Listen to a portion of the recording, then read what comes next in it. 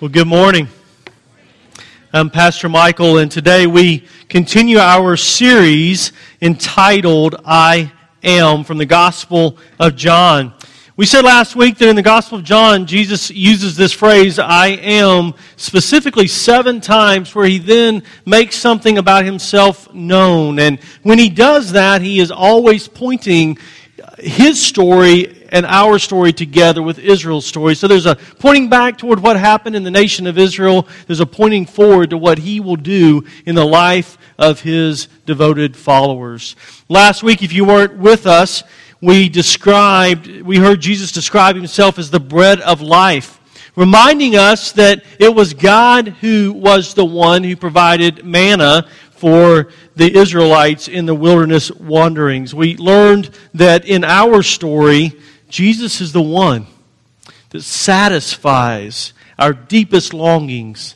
He's the one who eternally saves our soul.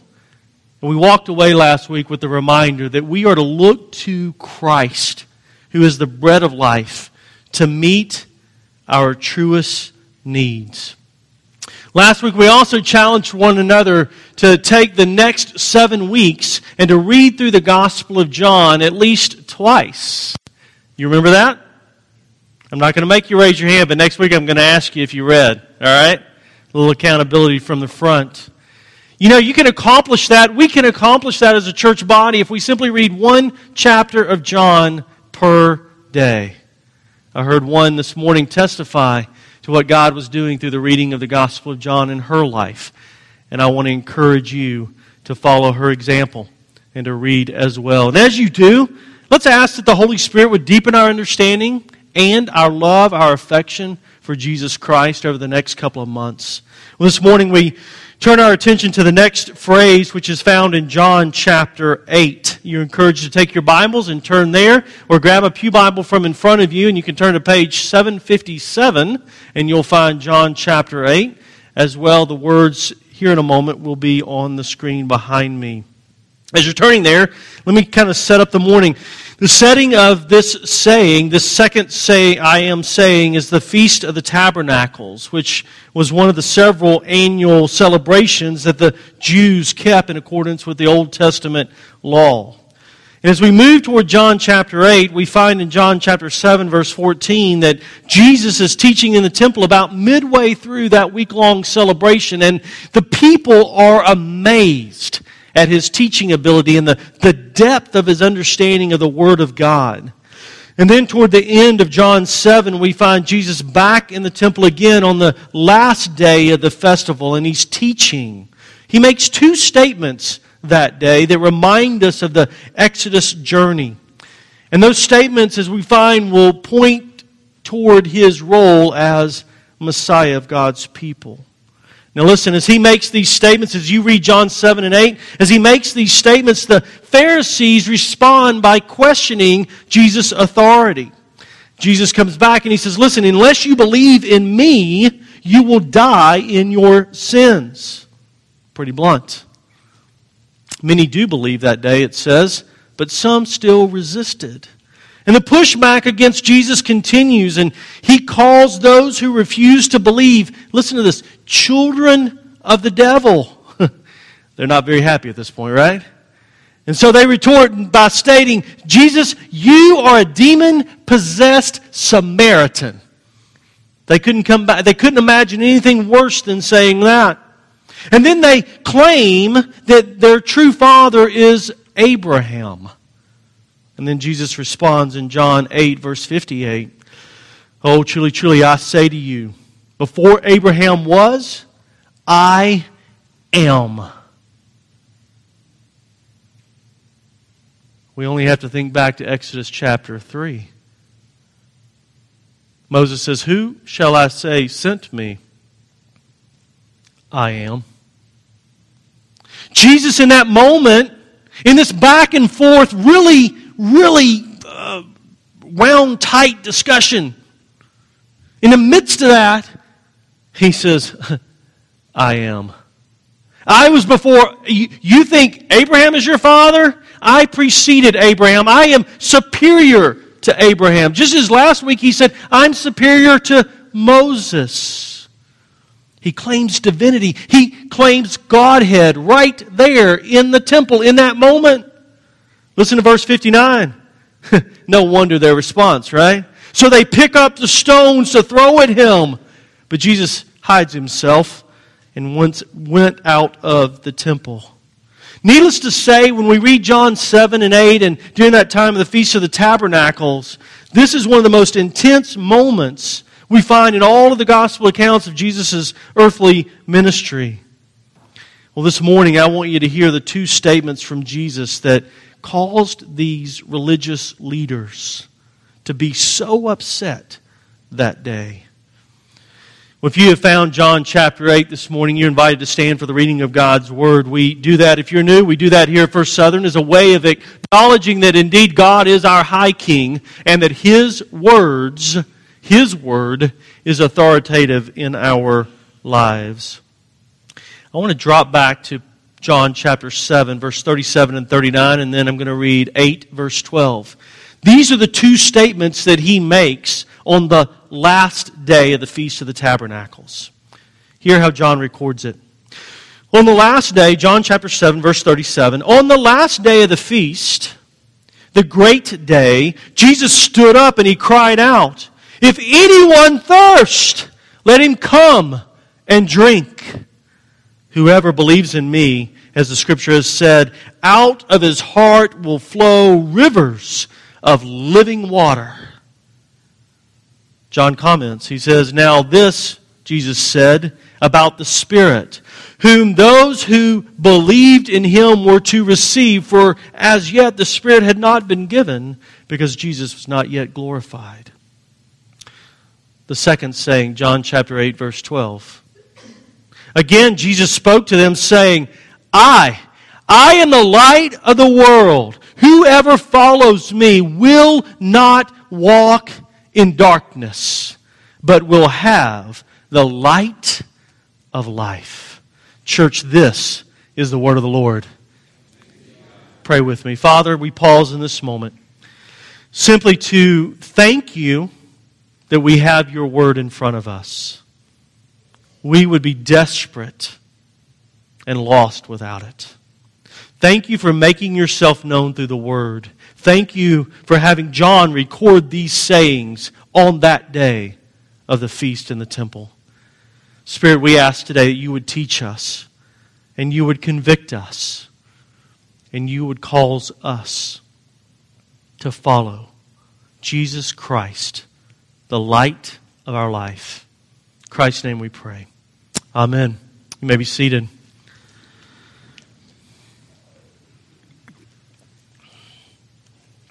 So Jesus isn't holding back about his identity, is he? He's declaring that he will give the indwelling Spirit of God to all who would believe in him.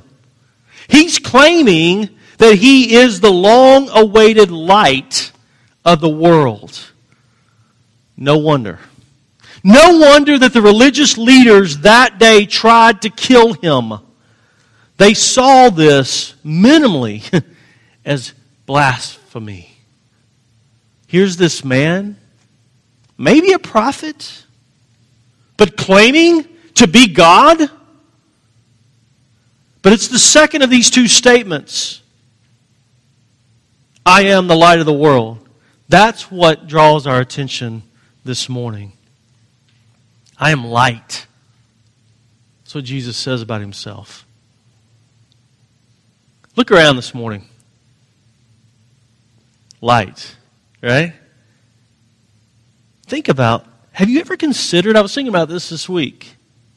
I had some late nights and some early mornings of work this week. Perhaps you did too. Have you ever considered how dependent we are on light in our modern day society? Could you imagine life without light? I'm talking about the artificial man-made kind of light. Think about that for a minute. I'll be quiet. What would life be like if you could not flip on a switch in your home or in your business? Think about it. It would mean work would begin no earlier than sunrise and would cease at sunset likely. It would praise be to the Lord, mean more sleep. Amens? And no alarms. Oh, you people like alarms. Okay, all right. It would mean no television, iPod, phone, computer screens. It would mean no lamps or overhead lights. It would likely mean limited or no travel after dark. Listen, we don't know life apart from such light sources. For certain, November 1879 changed everything. That was the month that Thomas Edison filed for a patent on what would become the beginning of a commercially viable light bulb. It wasn't the first light bulb, but it was one that was going to change and modernize society. The night skies would never again be the same. They would be lit by more than the stars. People would begin to rise earlier for work, with some even working night shift. Man-made electrical light. It changed everything. And as we'll find this morning, Jesus, who came as the light of the world, changed everything as well, but in ways that have genuine, eternal significance. So as we look at John 8, verse 12, we're going to study one verse this morning. All right? We're going to narrow to that. This one saying. I want us to ask three simple questions of the passage. How does this saying connect to Israel's story? Remember I told you earlier on that every time Jesus made one of these I am statements in the gospel, it always pointed back toward there was a connection to Israel's story. You remember why, right? Because John is writing, John the evangelist, he's writing with the attempt to convince people, with most likely, predominantly, who had some Jewish background, that indeed Jesus is the long-awaited Messiah. He is the Christ, the Son of God. So that's what he's attempting to convince. So he's trying to say, let me make some connections for you. So how does this connect to Israel's story? Second question. What did Jesus reveal about himself in making that I am the light of the world statement? And then out of it, what does he promise his followers? Really, that can be our template for the next several weeks. So ask these questions of these passages. How does this saying connect to Israel's story? This is going to be a good place for us to start. You remember that John tells us that Jesus uttered this statement on the last day of the Feast of the Tabernacles. Why is that an important detail? Why didn't he say it in the middle of the week when everybody was enamored by his teaching? They were all gathered there in the court. He certainly could have spoken these words then. Why didn't he teach it to those that were listening and awaiting his words? Why did he wait? I think it's helpful for us to understand exactly what the Feast of the Tabernacles was. It was indeed a week-long celebration. It memorialized the wilderness experience of the Jews as they were being led by God to the Promised Land. You remember God had rescued them from Egyptian slavery. They had been in bondage for more than 400 years. And God sends His servant Moses and uses Moses. But ultimately God is seen as the rescuer. And He's taking him from that land to their new land, their promised land, a place, as the Scripture teaches, a place of rest. And during that 40-year journey, they lived in booths or tabernacles. We'd call them tents. Can you imagine that? How many of you like camping? Raise your hand. How many of you think camping is a hotel? Right? Oh, come on now, be honest. Just, I don't know who it is. So for 40 years, the Israelites, they lived in tents, in booths, in tabernacles. So according to Leviticus 23, verse 41 through 43, they were commanded to keep this festival, this feast, every year throughout all generations as a way of remembering what God had done. Listen to Leviticus 23.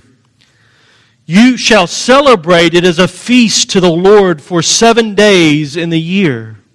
It is a statute forever throughout your generations. You shall celebrate it In the 7th month, you shall dwell in booths, tents, think tents, homemade shacks, basically, lean-tos. You shall dwell in booths for 7 days. All native Israelites shall dwell in booths, that your generations may know that I made the people of Israel dwell in booths when I brought them out of the land of Egypt. I am the Lord your God.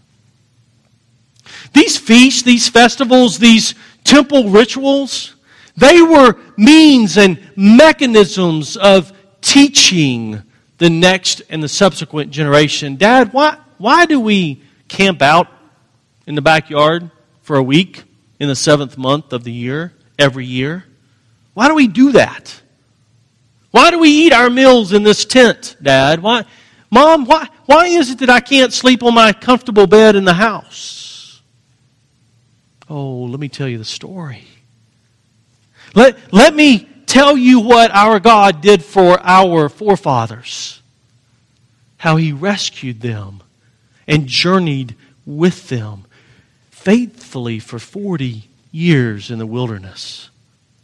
God wanted His people to recall His overwhelming grace evidenced in the rescue of them. He wanted them to remember that He had brought them into a land, the Scripture describes, as a land flowing with milk and honey. That's a way of saying it was a place of abundance and joy. A place of rest and restoration. No longer did they live in temporary housing, but in a permanent place. This feast also reminded them that God is the one who went before them in the wilderness. And indeed, He is the God who goes before us in our earthly sojourn this day.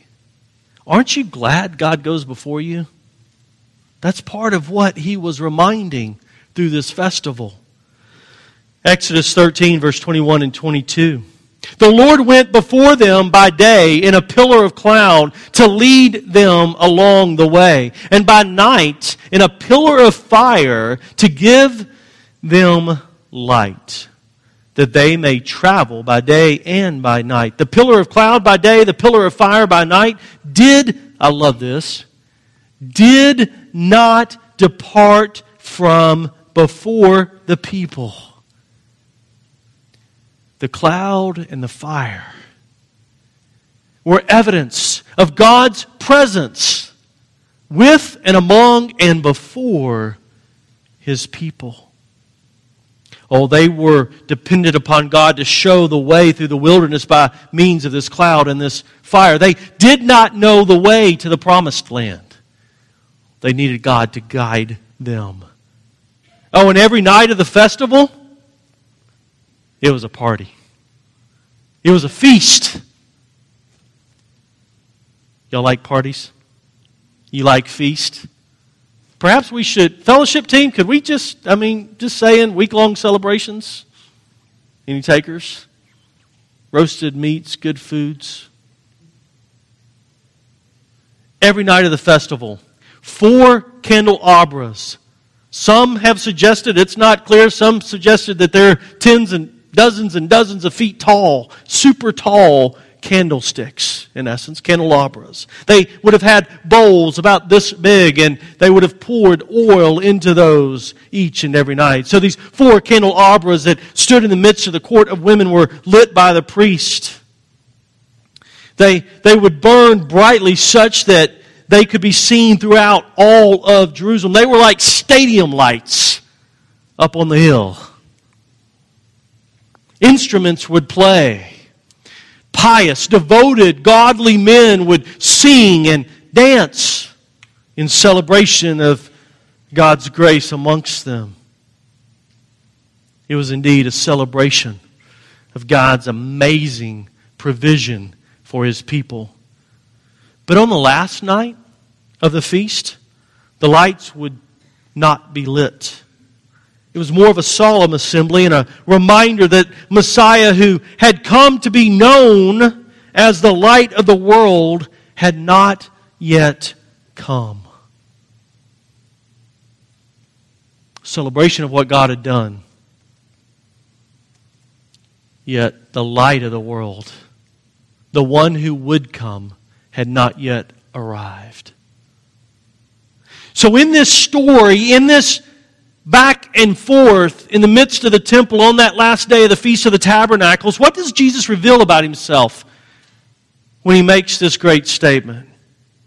So when Jesus stands in the same area of the temple, on this, the last, and as John says, the great day of the feast, and He declares, I am the light of the world. Church, He's claiming the Messiah has arrived. Oh, it was dark. You have been waiting for the lights to be lit. And here they are. He's not just the light to the Jews, though. As John often tells us in his Gospel account, He is the light to the world. Salvation was not just for the Israelites alone, but for all who would believe.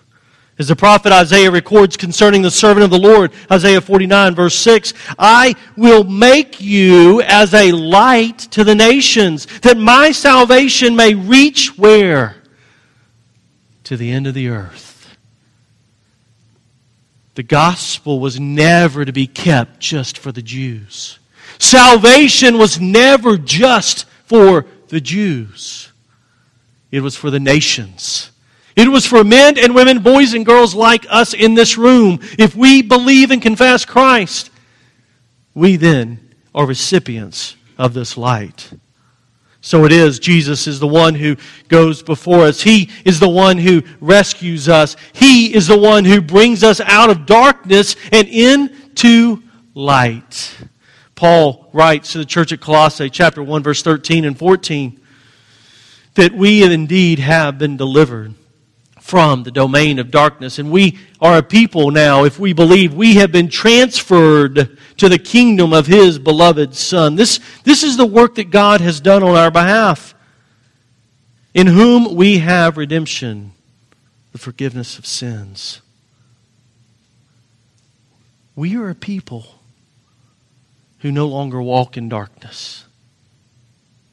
We are now people who live their lives in the domain of Christ, who is the light of the world. I am the light of the world, Jesus declares on the last day of the feast. He, in essence, is saying, you have been waiting for a long time for me, and now I'm here. And He says, believe in me. He who does not believe in me will die in their sins. Oh, but if you believe in me, you'll have eternal life. He goes on, though, to say more. He answers our question, what does Jesus promise to His followers? Listen again to John chapter 8, verse 12, where we began. Again, Jesus spoke to them, saying, I am the light of the world. Whoever follows me will not walk in darkness, but will have the light of life. We've explained the first part. What promise does He give to us? He says first, whoever follows me.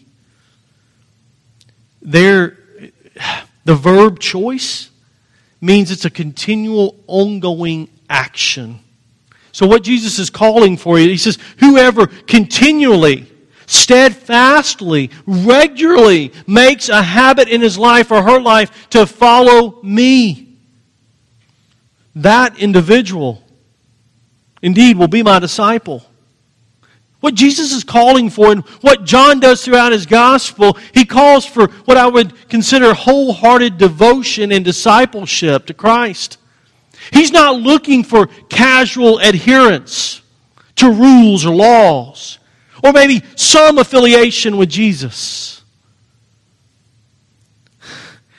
Jesus is saying, listen, he or she who continually, steadfastly walks with me, who follows me. I wonder this morning,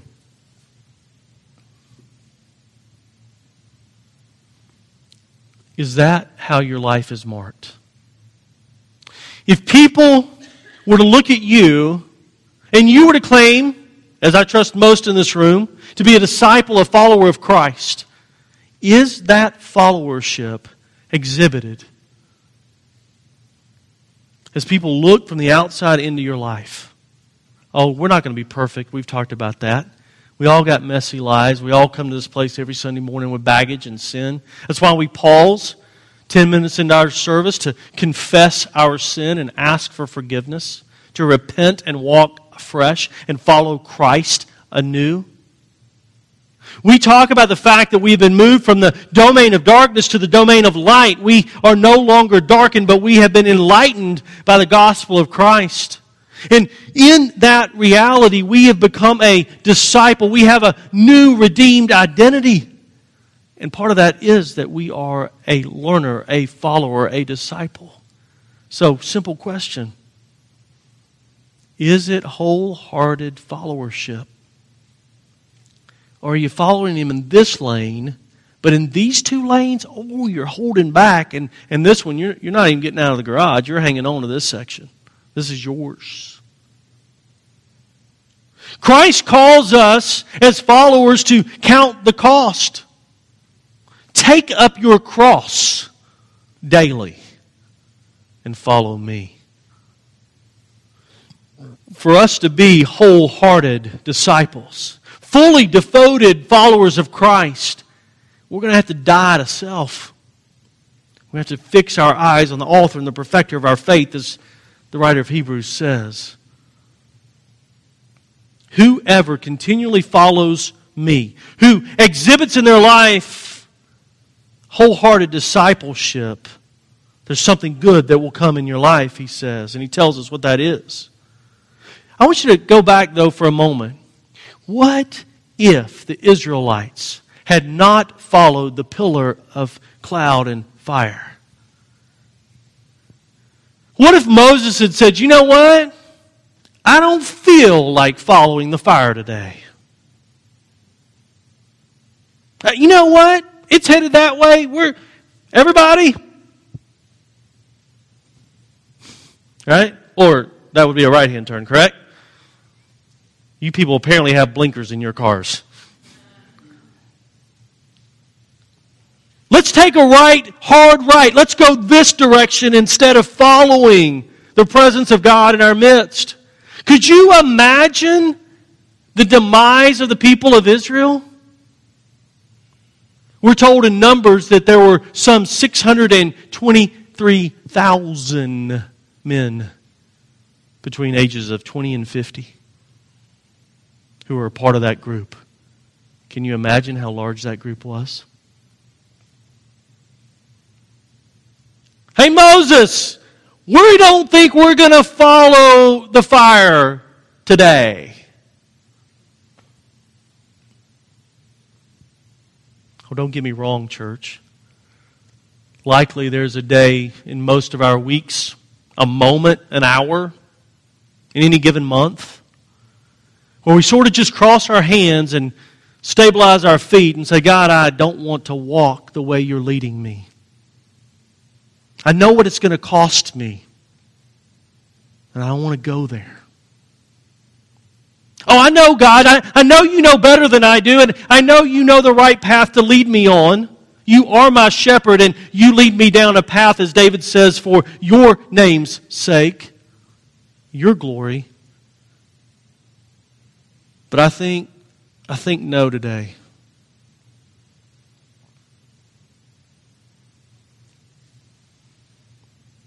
Hear me. Let me be the one standing in the pathway with flags raised, waving them furiously and saying, don't walk that path. Jesus says, I'm the light of the world. Whoever continuously, fully devoted to me follows me, there's good that will come. Listen, the light of the world, God, He is sovereign.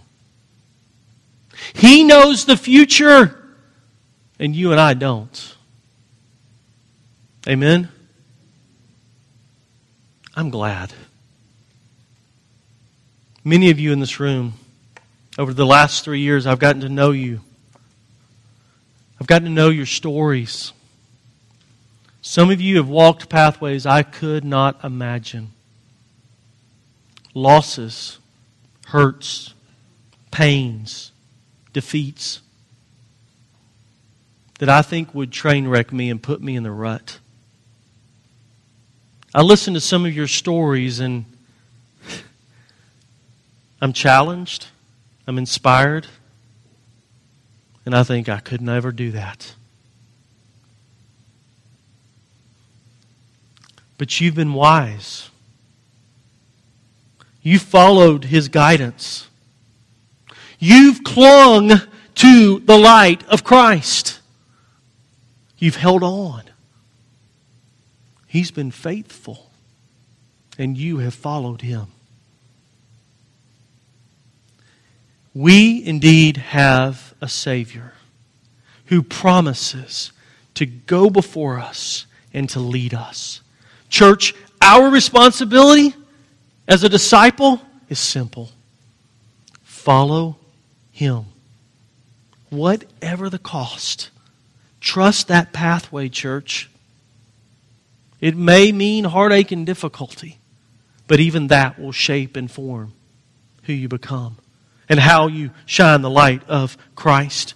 He says, whoever continuously follows me will not walk in darkness.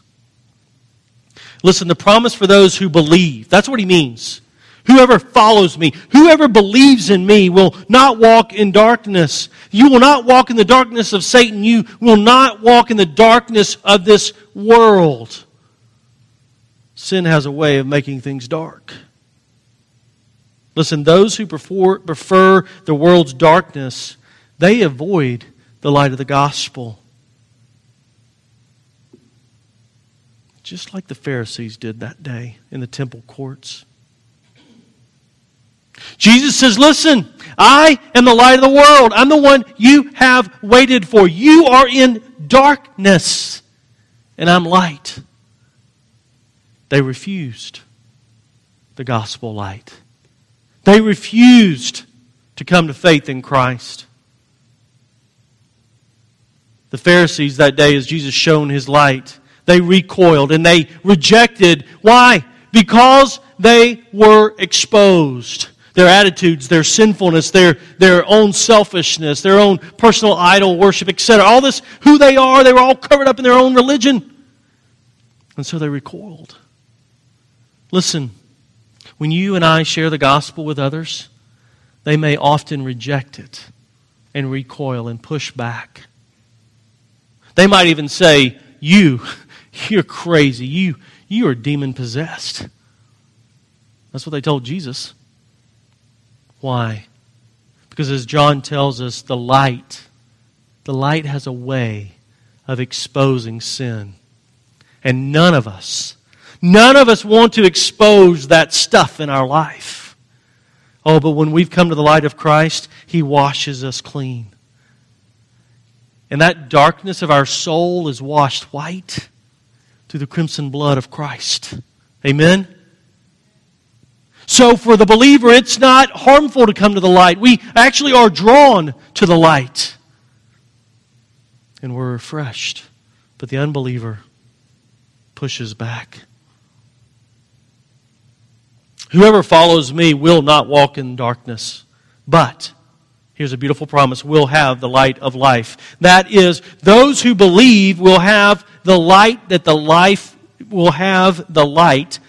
gives life. What that means is this. Jesus is saying, listen, if you will follow me, you'll not be in the darkness anymore. You'll be transferred to the domain of light, and you will have eternal life.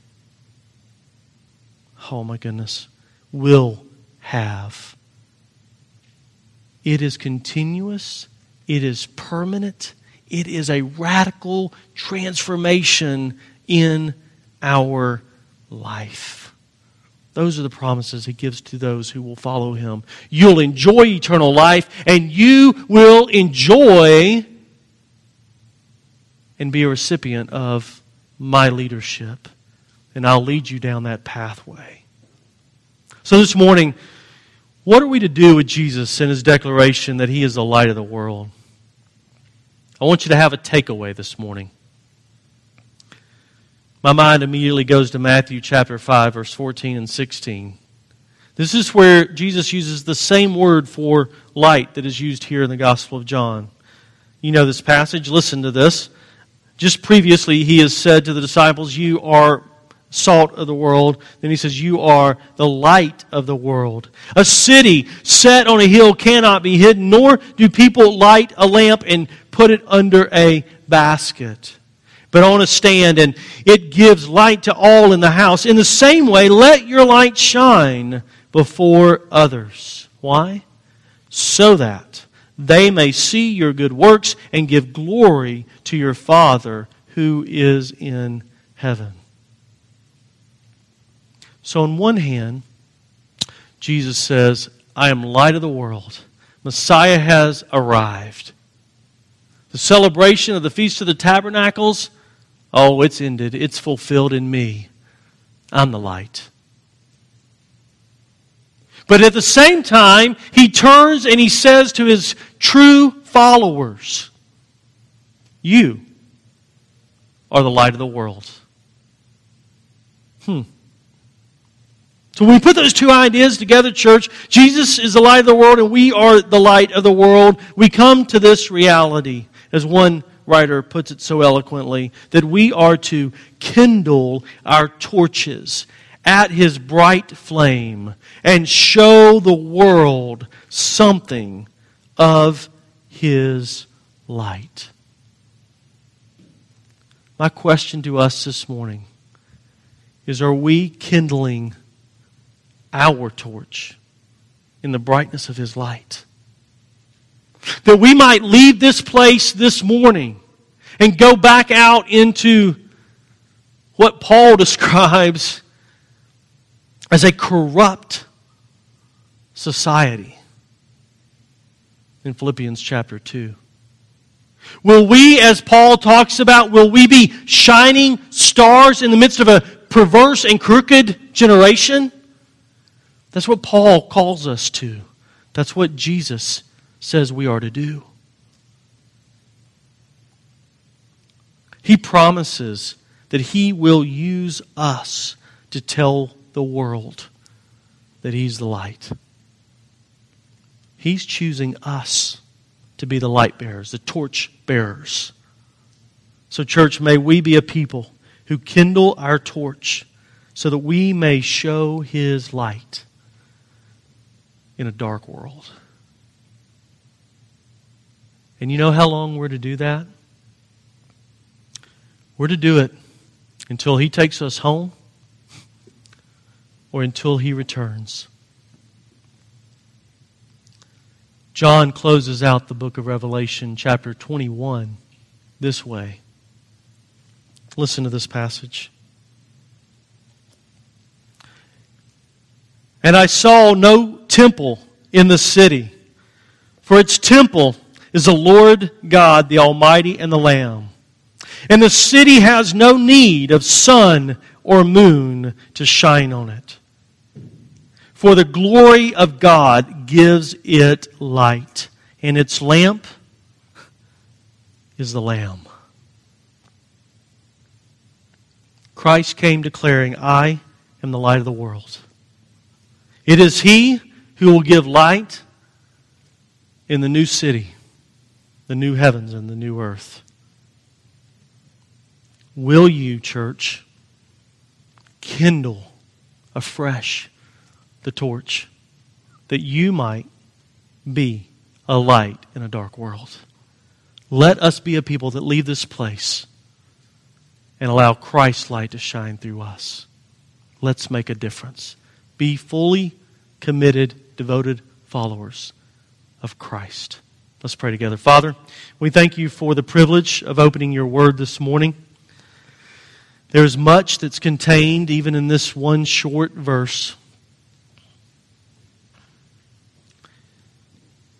Lord, we evaluate our lives against it.